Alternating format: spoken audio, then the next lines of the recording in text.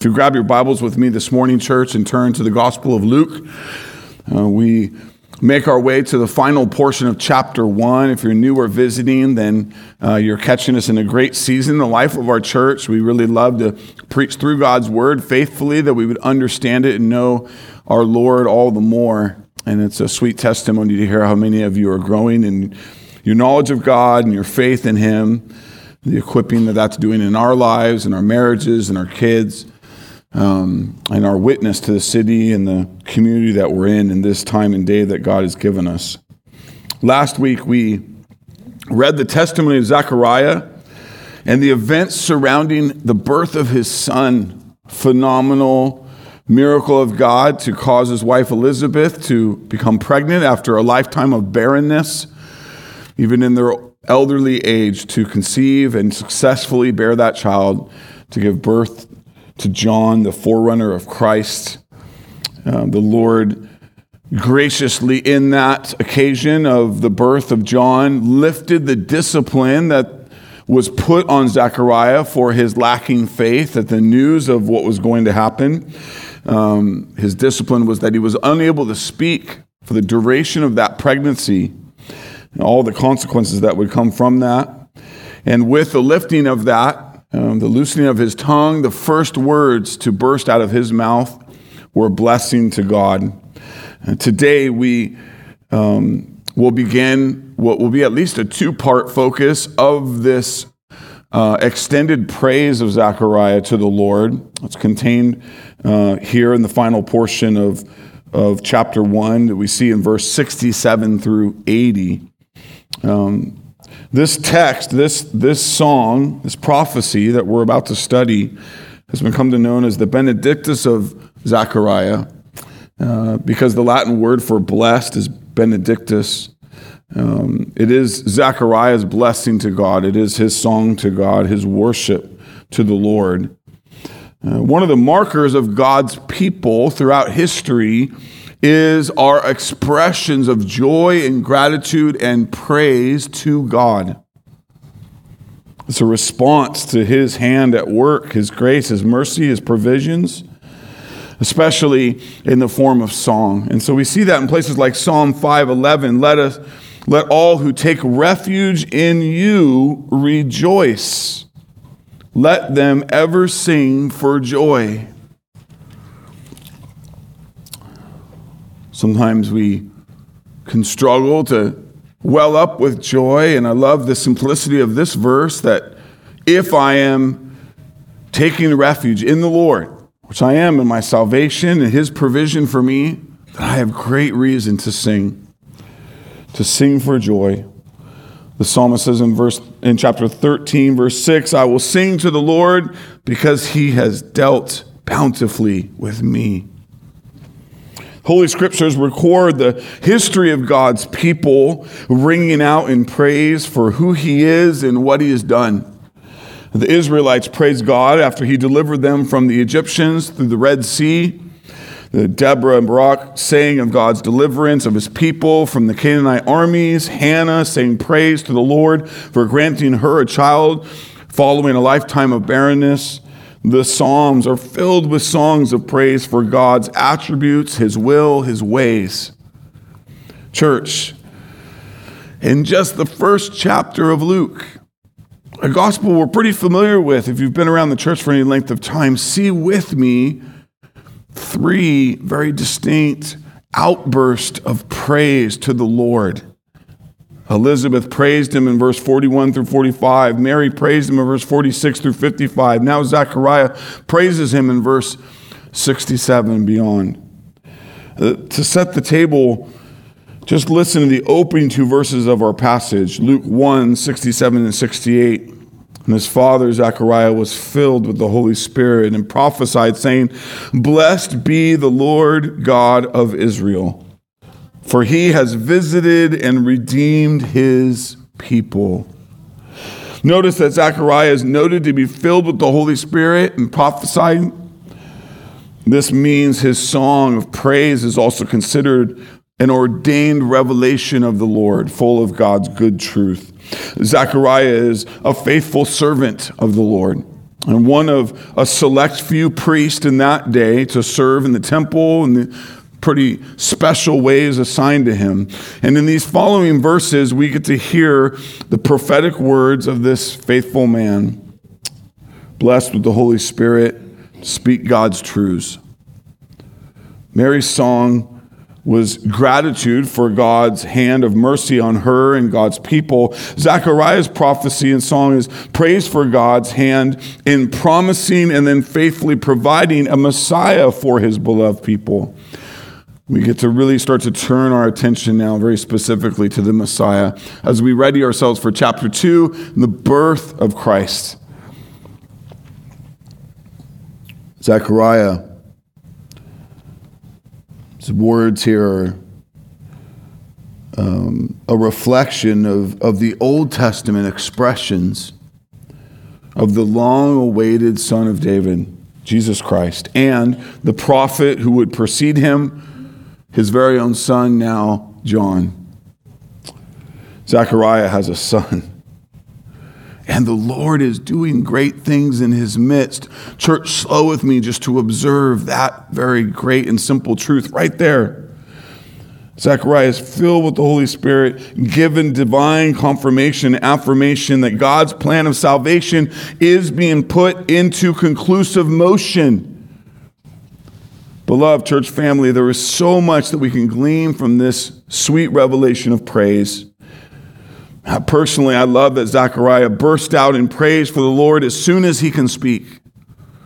Think about that with me. For a better part of a year, he's been stricken by the Lord to not speak. And now that John is born, God has removed his hold on Zechariah's tongue. And Zechariah can't help but sing out who God is and what he is doing.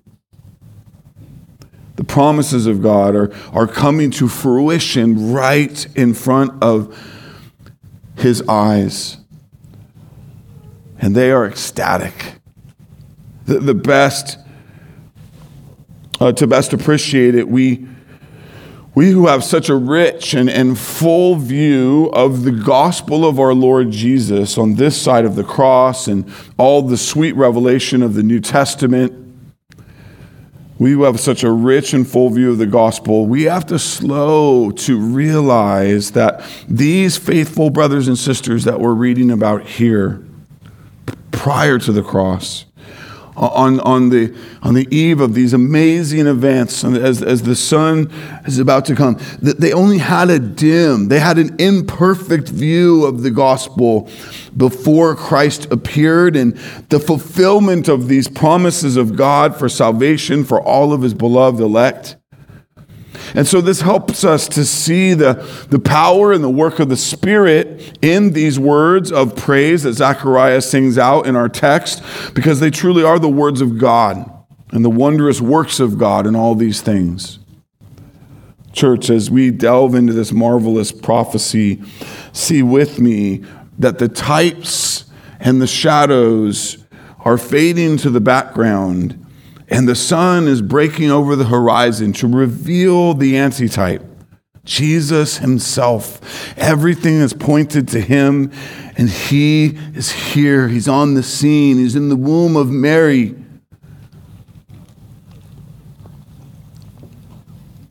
Think about all that you know about what Christ has done, and the fact that Zechariah doesn't fully know yet. But what he does know is the promises of God and what the Holy Spirit is revealing to him in this time about these things that are about to happen. And even with that, he is so overwhelmed with praise.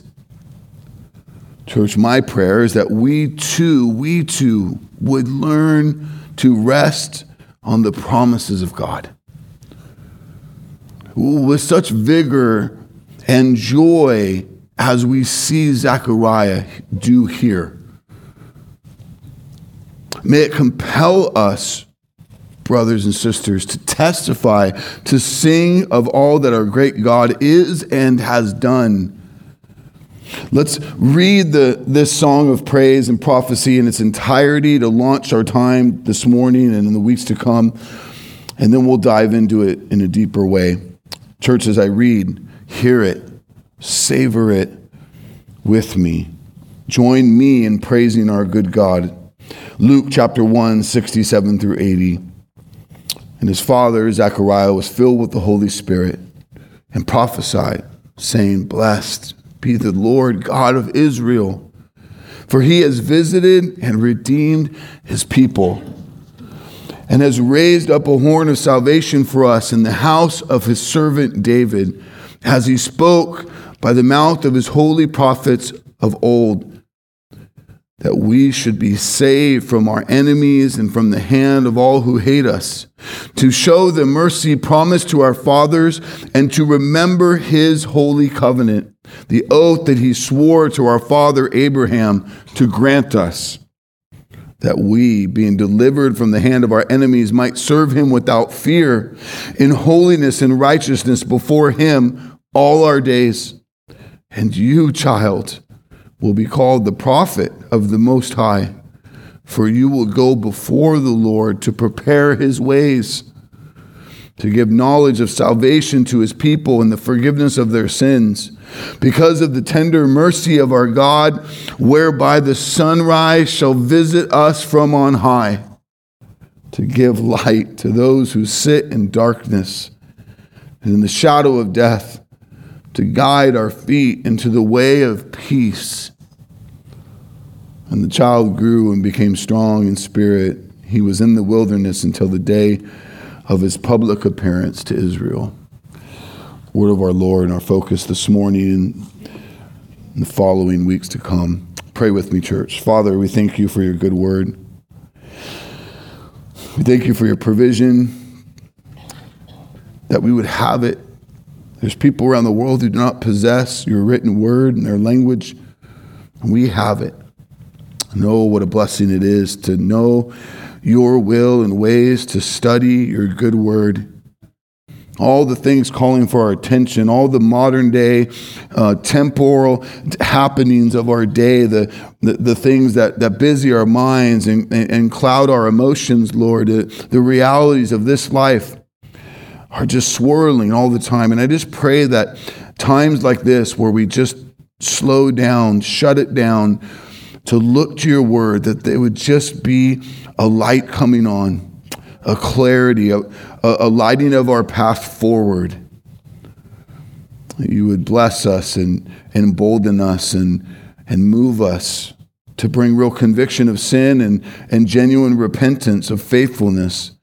The growing emergence of active faith in you, the removal of doubt, fear of temporary things, and a righteous fear of you, Lord. Do this work in us.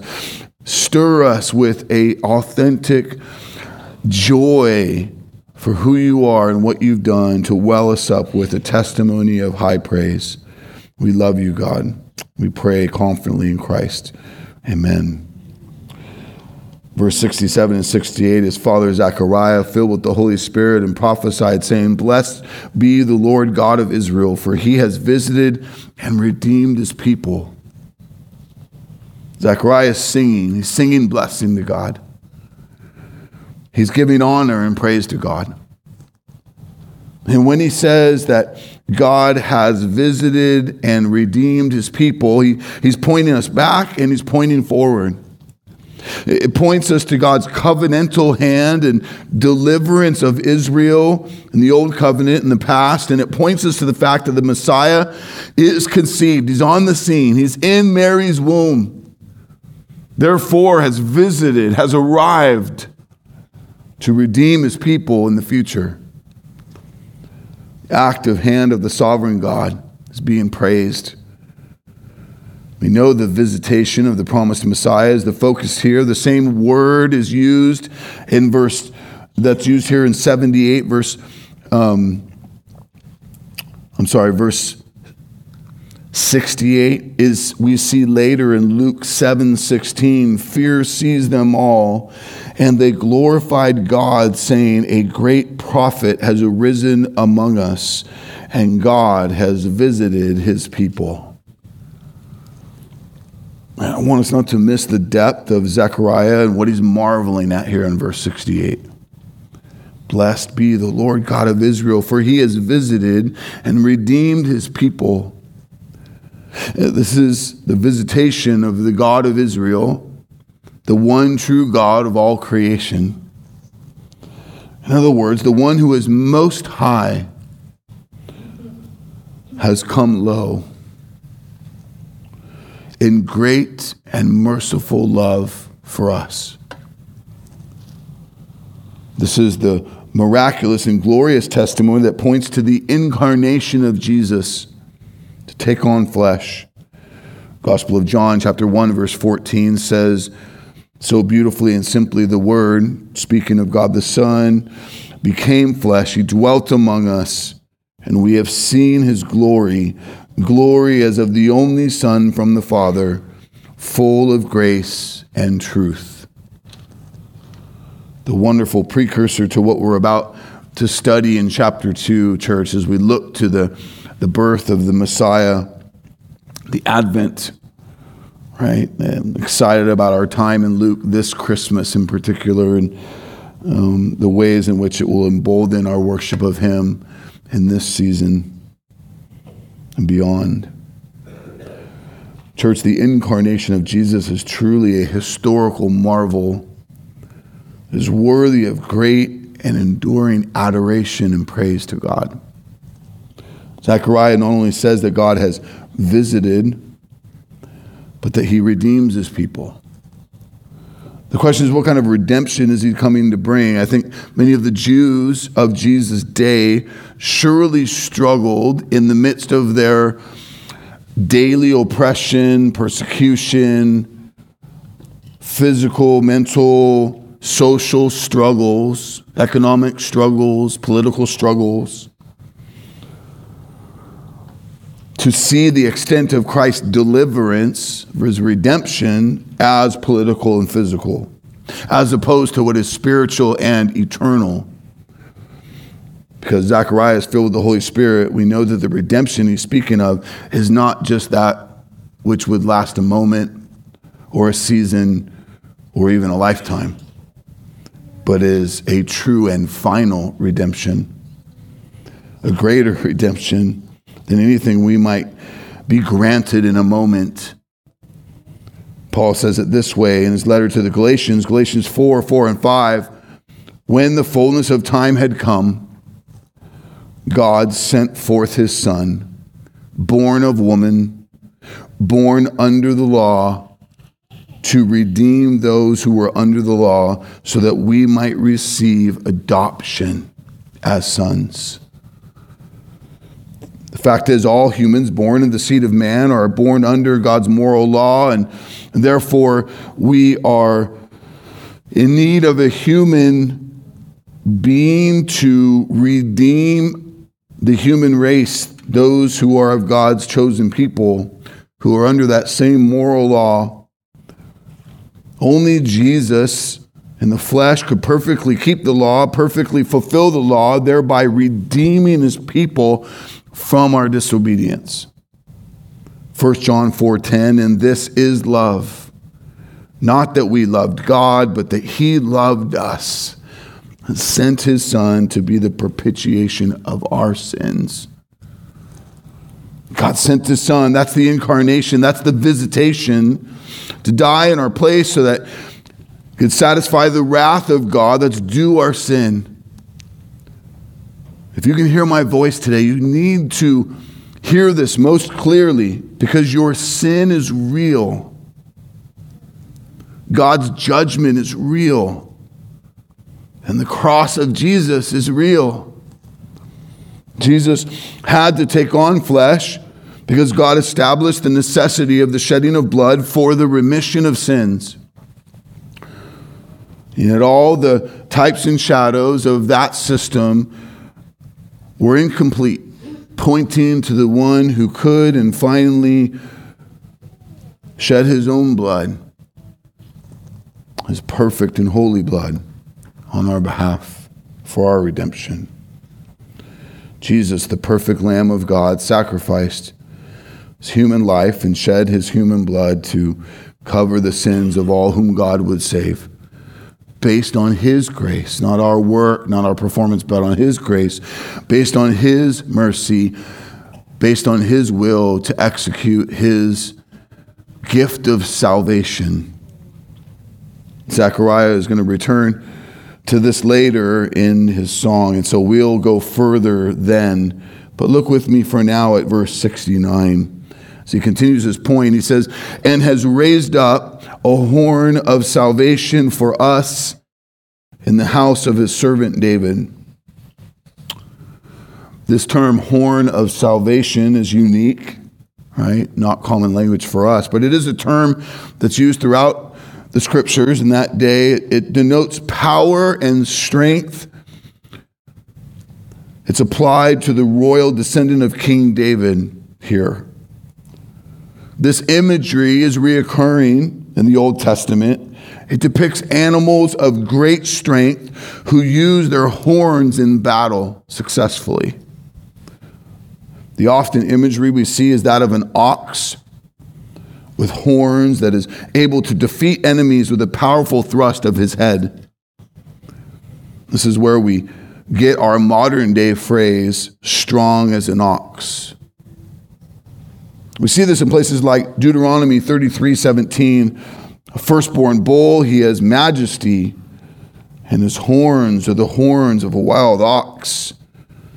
With them he shall gore the peoples, all of them, to the ends of the earth. The term horn of salvation is also used to describe God's strength and power in places like 2 Samuel 22:2-3. The Lord is my rock and my fortress and my deliverer. See very similar language in what Zechariah just sang out about God's visitation, his redemption.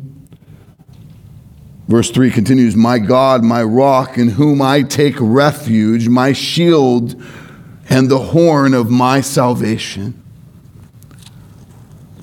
my stronghold, my refuge, my Savior. You save me from violence.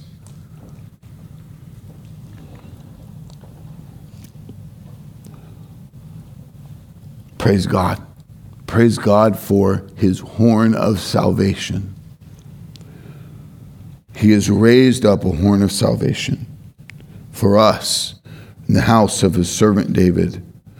Zechariah is saying, from the house of David will come the Messiah. Church, this was what the generations of God's people were waiting for.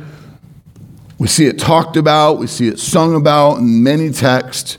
To just mention a few, King David speaks of this in Psalm 89:17-24. For you are the glory of their strength. And by your favor, our horn is exalted. For our shield belongs to the Lord, our King to the Holy One of Israel. Of old you spoke in a vision to your godly one and said, I have granted help to one who is mighty. I have exalted one chosen from the people. I have found David, my servant. With my holy oil, I have anointed him, so that my hand shall be established with him. My arm also shall strengthen him. The enemy shall not outwit him. The wicked shall not humble him. I will crush his foes before him and strike down those who hate him.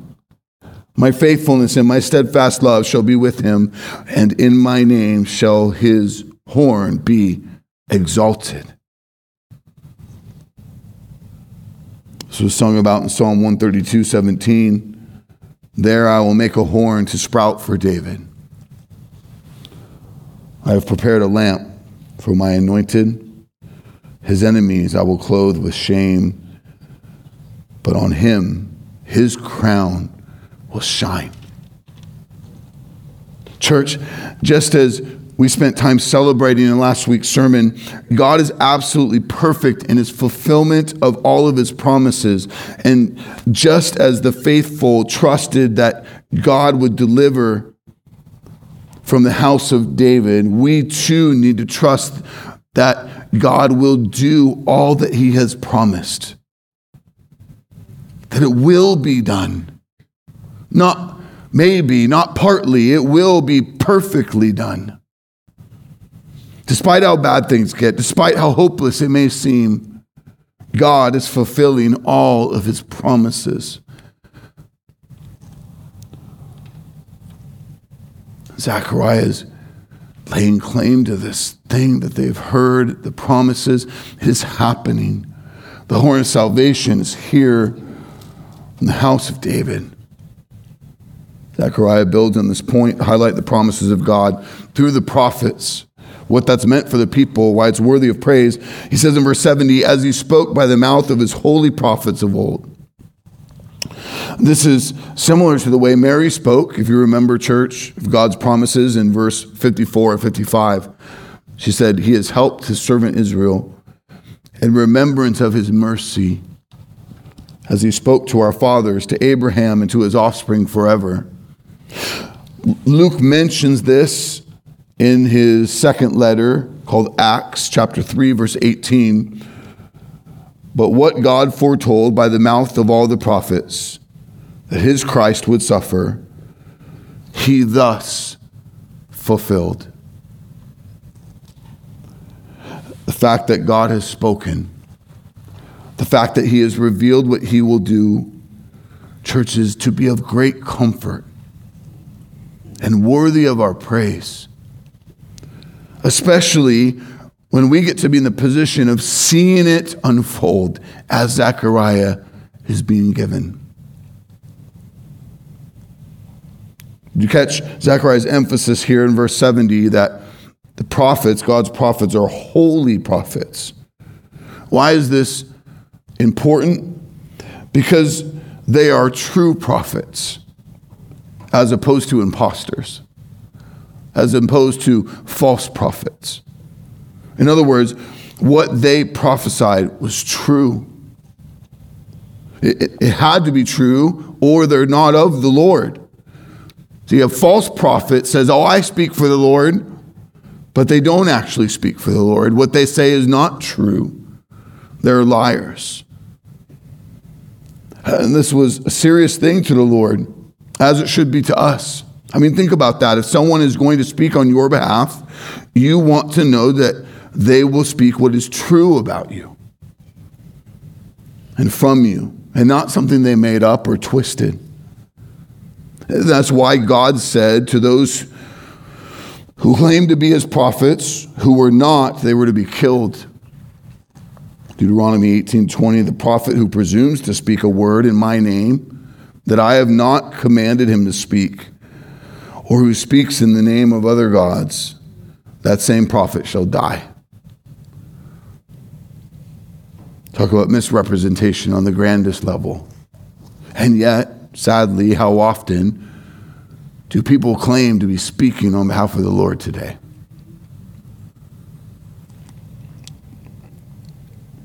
Praise God for his will to reveal his word, his will, his ways through the holy prophets. That is a blessing. It is to be cherished, and for us it's to be cherished here in his word as we study it, know it, grow in it. Zechariah is rejoicing in this fact. He spoke by the mouth of his holy prophets from of old. He continues this point by celebrating what they spoke in particular, verse 71, that we should be saved from our enemies and from the hand of all who hate us. God has saved the Israelites all throughout their history. And most notably, God saved the Israelites from slavery in Egypt. But if you're familiar with their ongoing testimony, God saved them for generations in numerous and mighty testimonies and situations and ways. David sang these words in Psalm 18:17, he rescued me from my strong enemy and from those who hated me, for they were too mighty for me. Well, the Jewish people would greatly struggle to not make the Messiah's arrival about political or physical deliverance once again. The word of the Lord given in prophetic song here is pointing deliverance from spiritual bondage and spiritual enemies unto God's beloved and eternal kingdom. If already you might be wrestling this morning with what do these things have to do with my life here in Bakersfield 2023?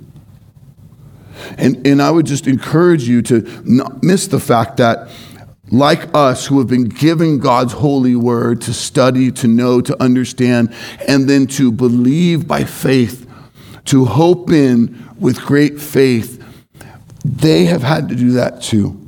And we're seeing the fruit of one who is rejoicing in God's faithfulness.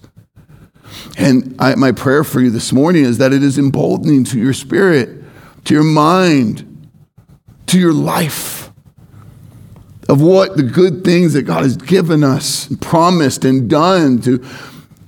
It's not a mystery. We're not trying to wonder, well, is this a good God? Is he able to do these great things in my life? He is, he has, he shall. And we'd be emboldened by it. Thank you, Lord, for this gift. Thank you, Lord, for this ministry to us today, no matter where we're at.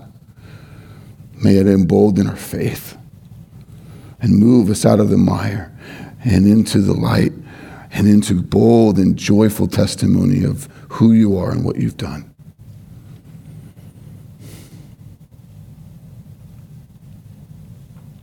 Hear it again, church. We're 71. That we should be saved from our enemies and from the hand of all who hate us. Life can be hard in and of itself. It can be really hard when your enemies are active. Right? When they're criticizing, when they're oppressing, when they're pressing, lying, stirring, full of hatred. But we have to realize that our enemies are bigger than flesh and blood, bigger than the words of a man or a woman, a relative, a boss, a neighbor. Paul said it so famously in Ephesians 6:12. For we do not wrestle against flesh and blood, but against the rulers, against the authorities, against the cosmic powers over this present darkness. That's a little bigger than your neighbor. Against the spiritual forces of evil in the heavenly places. Man, woman, teenager, son, daughter, why is this important for you in the midst of today, of this day in 2023? Because these are realities that you are in the middle of, whether you want to recognize it or not.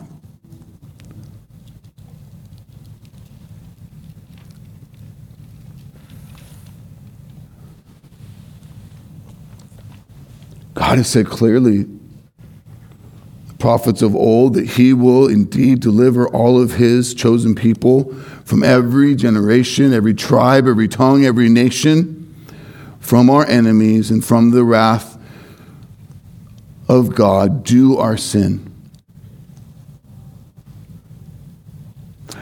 God himself famously declared this to be the case. To claim victory for his beloved. He did it right at the fall of mankind. Grab your Bible and hold your spot and just flip to the very beginning. It's easy to find the book of Genesis, chapter 3. I'm going to remind you of God's proclamation in this way. When you think about our spiritual enemies, a good place to go is the beginning of that endeavor, of that battle. Genesis 3:15, in response to mankind's selfish and sinful choice to disobey God and choose sin, God responds with this, speaking to Satan, I will put enmity between you and the woman. He shall bruise your head and you shall bruise his heel. First, he says, I will put enmity between you and the woman. Enmity here is mutual hatred, ill will, war, opposition, animosity, war. The enmity here is not between God and Satan. That's not the focus. It's between the woman and Satan. It's not just a hatred and a way between Eve and Satan, though. It is Adam and Eve representing mankind as our federal head in their choice to sin, thereby bringing sin to all mankind, as Scripture makes clear. The enmity between Satan and mankind is very real. And as a result, mankind would fight sin every day, would have to navigate every day in the presence of Satan's temptations, deceptions. Fathers, you're waking up in the morning realizing that there is a battle being waged for your family, for your marriage, for your own mind and life. Mothers, you too. Believers of every age in the room, are you waking up aware of the spiritual battle that you are in?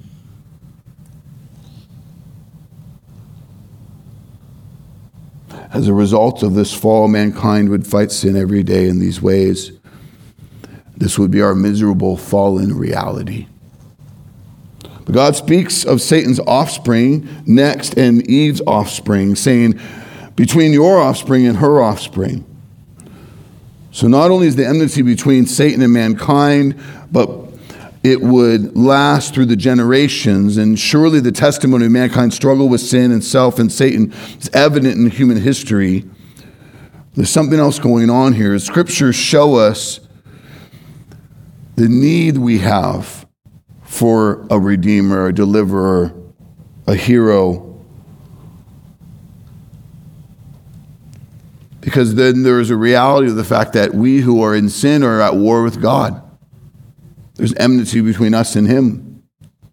James 4:4, you adulterous people, do you not know that friendship with the world is enmity with God?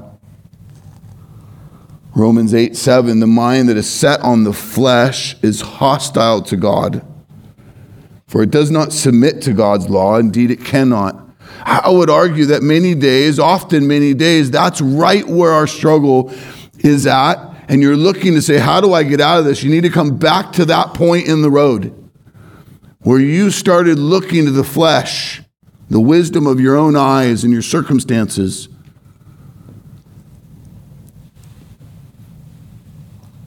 The mind that is set on the flesh is hostile to God. Why is my faith in such wreckage? Why am my life so given to these things? It does not submit to God's law. Indeed, it cannot. The good blessings of God's law, the good love of our Lord to do what he's given us, as we're studying on Wednesdays right now, in the law of the Lord, the blessing that is. Mankind is surely desperate for a redeemer to break our shackles to this sin, the rule of Satan in this place in our lives, to restore our relationship with God so that we are his enemy no more.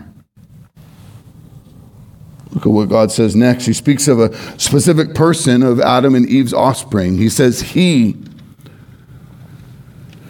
God's declaration against Satan now focuses on a specific person to come, an offspring.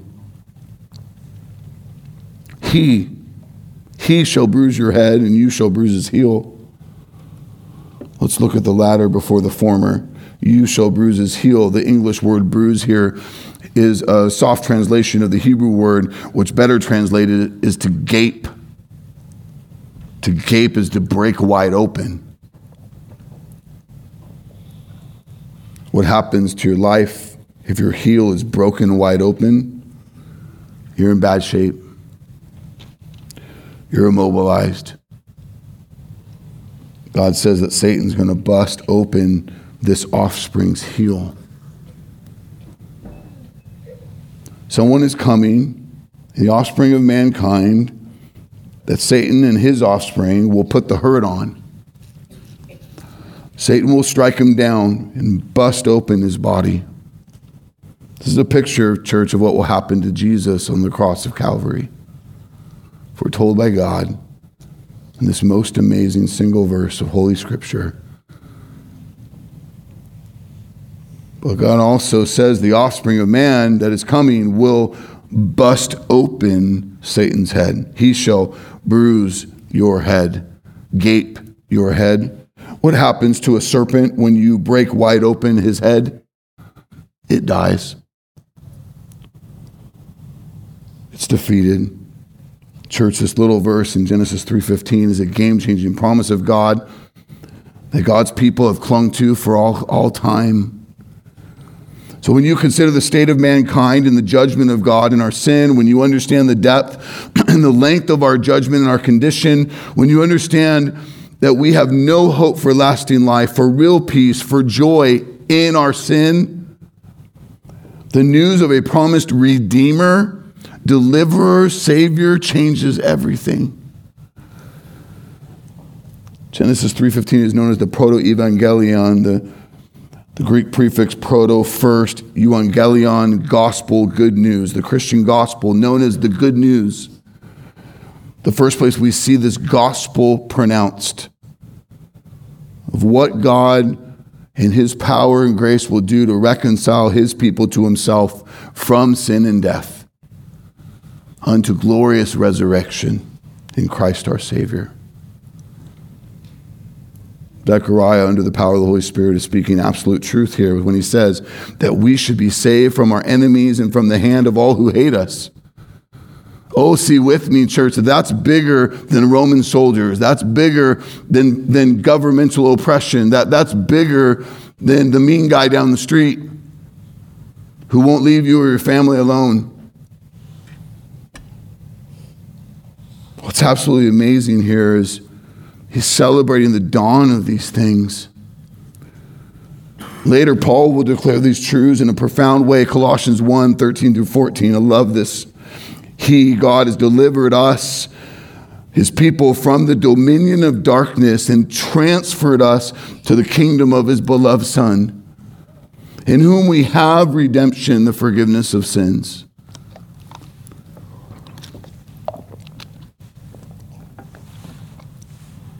We'll come back to this verse in part 2. Again, as Zechariah circles back to some poignant things related to these truths. But in the end, I just want us to see the good news of our God who saves us and delivers us from the hand of our enemies. Now, does that mean that our enemies can't hurt us or even kill us in this time and place? It does not. For even God ordained that they would hurt and kill his only begotten Son. Think about that. On our behalf. Does it mean that people who hate us can't make our lives pretty miserable? It doesn't. They can, and they will. But we have to never lose sight of the fact that, yes, we are sojourners here, right? Every day that you try to make this place like heaven is going to be a frustrating day, because it's not. Heaven's coming. Feasting at our Lord's table is coming. No more sin or death or pain or fear. It's coming. But we are in a battle. This is a battlefield. Right? That's why what we're doing is the church.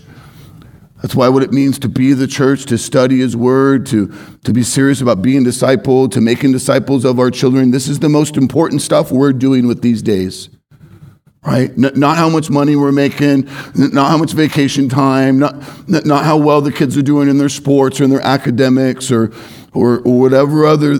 No, this stuff, the eternal stuff, the spiritual stuff, the laying of those foundations in our own hearts and minds, and for what that is for those that God's entrusted to us. We're in a battle. And so we got to take these things most seriously. This battle is happening in our own bodies, minds, families, and beyond as we fight the presence of sin, the work of the enemy every day. The opposition is real, and they do not like us who belong to Jesus. Right? We need to kind of stop yelling back at the world to be nice to us. Why? Because Jesus made it really clear John 15:18, if the world hates you, know that it hated me before it hated you.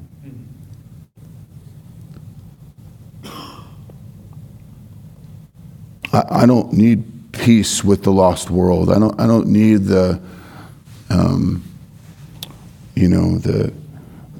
that temporary peace that songs are sung about and beauty queens say they're hoping for.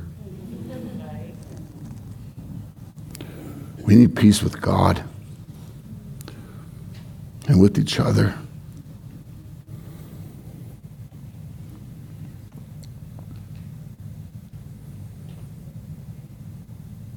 How is Zechariah's word that we should be saved from our enemies and from the hand of all who hate us good news? How does God save and deliver his elect from our enemies? God's word gives us the answer.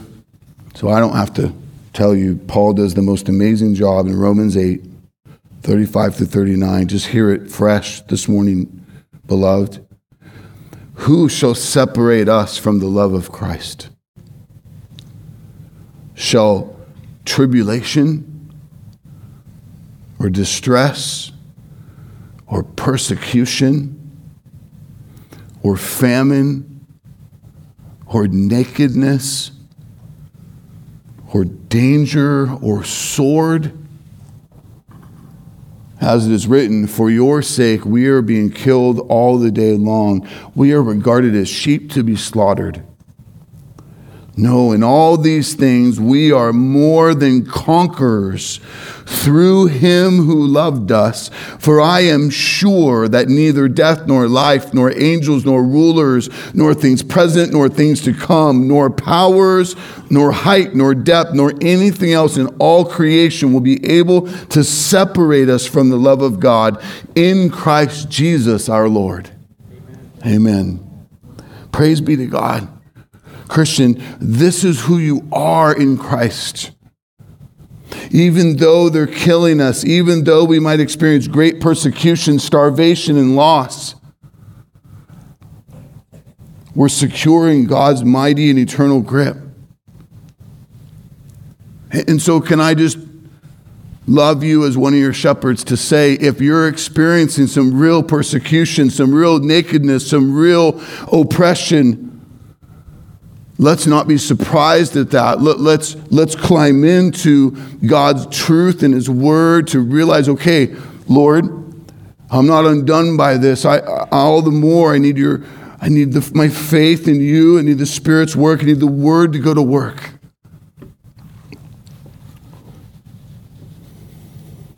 And he's given us what we need.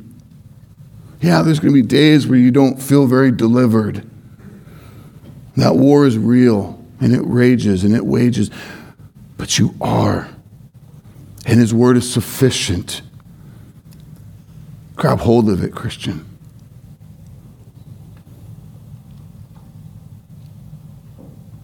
May we not look back.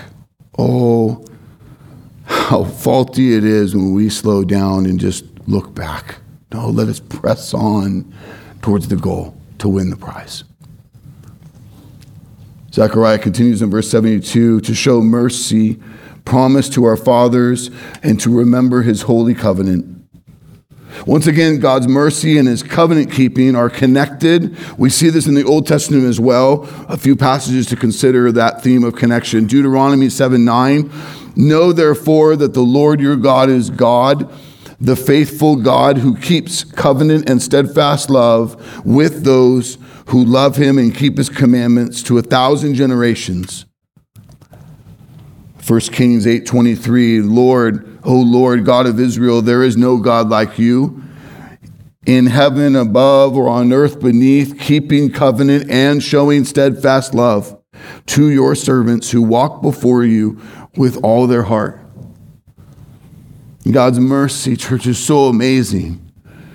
Not only has he promised it, but he's delivered it, right? We looked at this a few weeks ago, Ephesians 2:4-5. But God, despite how wicked and worthy of his wrath we are in our sin, but God, being rich in mercy, because of the great love with which he loved us, even when we were dead in our trespasses, made us alive together with Christ. By grace you have been saved. Church, we deserve God's wrath, but because of God being rich in mercy, he causes many of us to turn from our sin and to fear him rightly, to trust him full of faith. By God's grace and mercy, we're saved. And if you remember, Mary declares God's mercy in her song as well. In verse 50, his mercy is for us who fear him from generation to generation. Christian, when you're tempted to say, woe is me, downcast is my soul, I commend you to recall, to recount, to remember the God of mercy. You must know and not lose sight of the great mercy he has shown you, that you are not lacking mercy, but that his mercy would wash over you and it would drown your sorrows and fleshly fears away. One of the great passages I meditate on regularly are the famous words of David in Psalm 23. It's just so simple. It just connects so quickly to say so well that even though I walk through the valley of the shadow of death, I will fear no evil. For you are with me, your rod and your staff, they comfort me. Even though you prepare a table before me in the presence of my enemies, you anoint my head with oil and my cup overflows. So we're delivered from our enemies, but are our enemies also present in this time and place? Yes. That's what David's acknowledging here. The sovereignty of God and the ordaining of our days for his high purposes, for his kingdom, for the testimony of the gospel. Yes, our enemies are present. But the same thing that Zechariah is rejoicing in, verse 6, surely goodness and mercy shall follow me all the days of my life, and I shall dwell in the house of the Lord forever.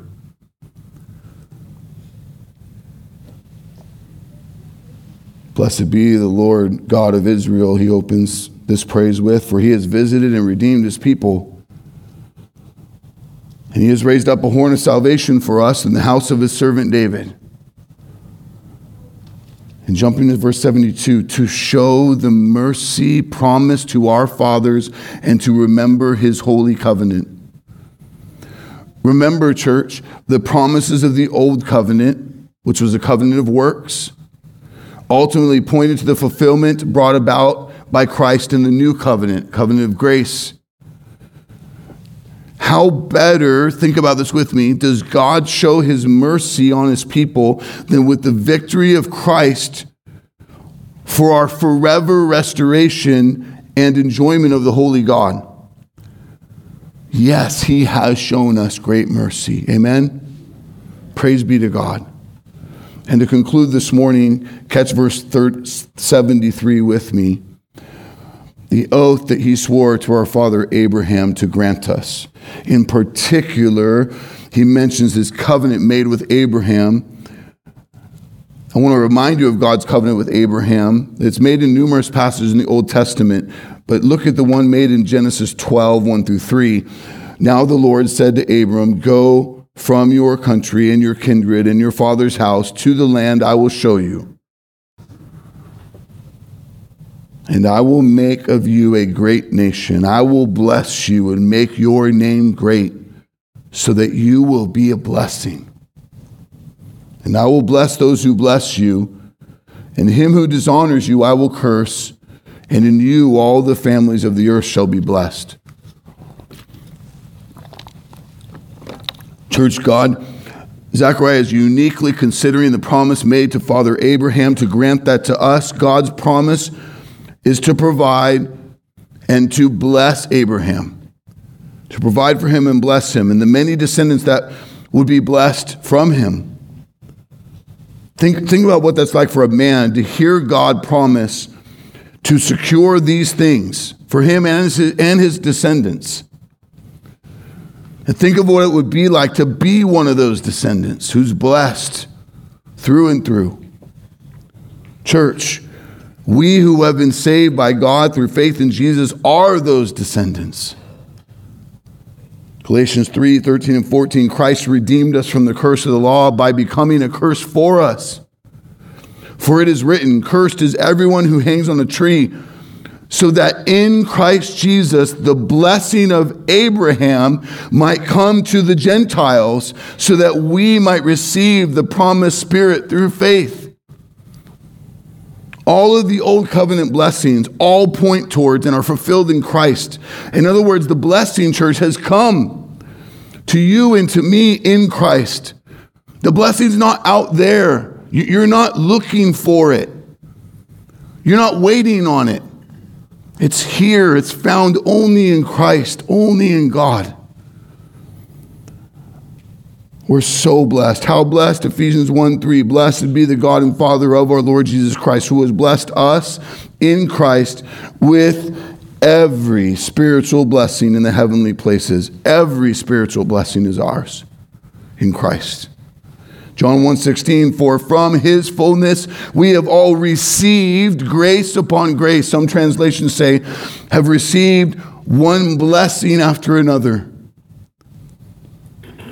For all who have trusted our life to Jesus as Lord and Savior, we are the possessors of grace upon grace, one blessing after another in Christ. Every spiritual blessing, so many blessings in God, we don't even know what to do with them all, church. We couldn't even name them all if we tried, or begin to comprehend truly how blessed we are.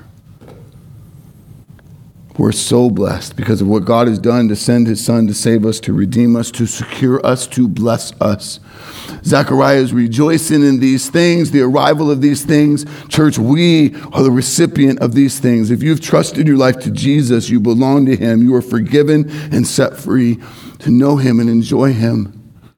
If you're yet to trust your life to Jesus, you're still the Lord of your own life. You're still given, enslaved to your sin. Then see the mercy of God. See the grace of God for people who didn't deserve it. Consider these things, that it be God's holy will this day to give you the clearest view of that gospel good news. And it would not just be historically good news. It would be good news to your soul. And it would change your life to motivate you to literally die to yourself, to live for him the rest of your days. I can't wait to dive into part 2 of this with you next week. I want to pause here. I want to celebrate God this morning and close. And I especially want to celebrate his grace, his mercy, and his blessing on us. I want you to remember how close you are to it, church. That you are his covenantal kids, his adopted kids. Zechariah is singing out in great praise to God for all these marvelous things that he has in mercy and grace to make us his beloved, precious, blood-bought kids. Pray with me, church, and let's sing about these things.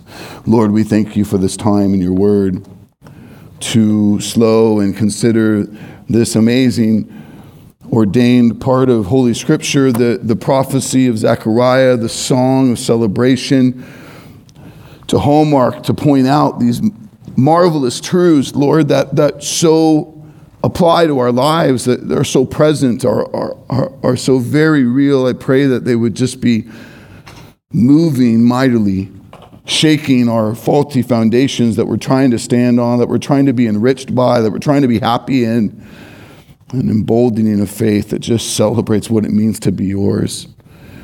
You would just give us a childlike faith again this morning, church, as we, the church, celebrate you, the holy God. We thank you, Father. We thank you for your mercy, for your gift of your Son, his visitation, his redemption, for the blessing that we're now a part of, promised to Abraham. In Jesus' mighty name we pray. Amen.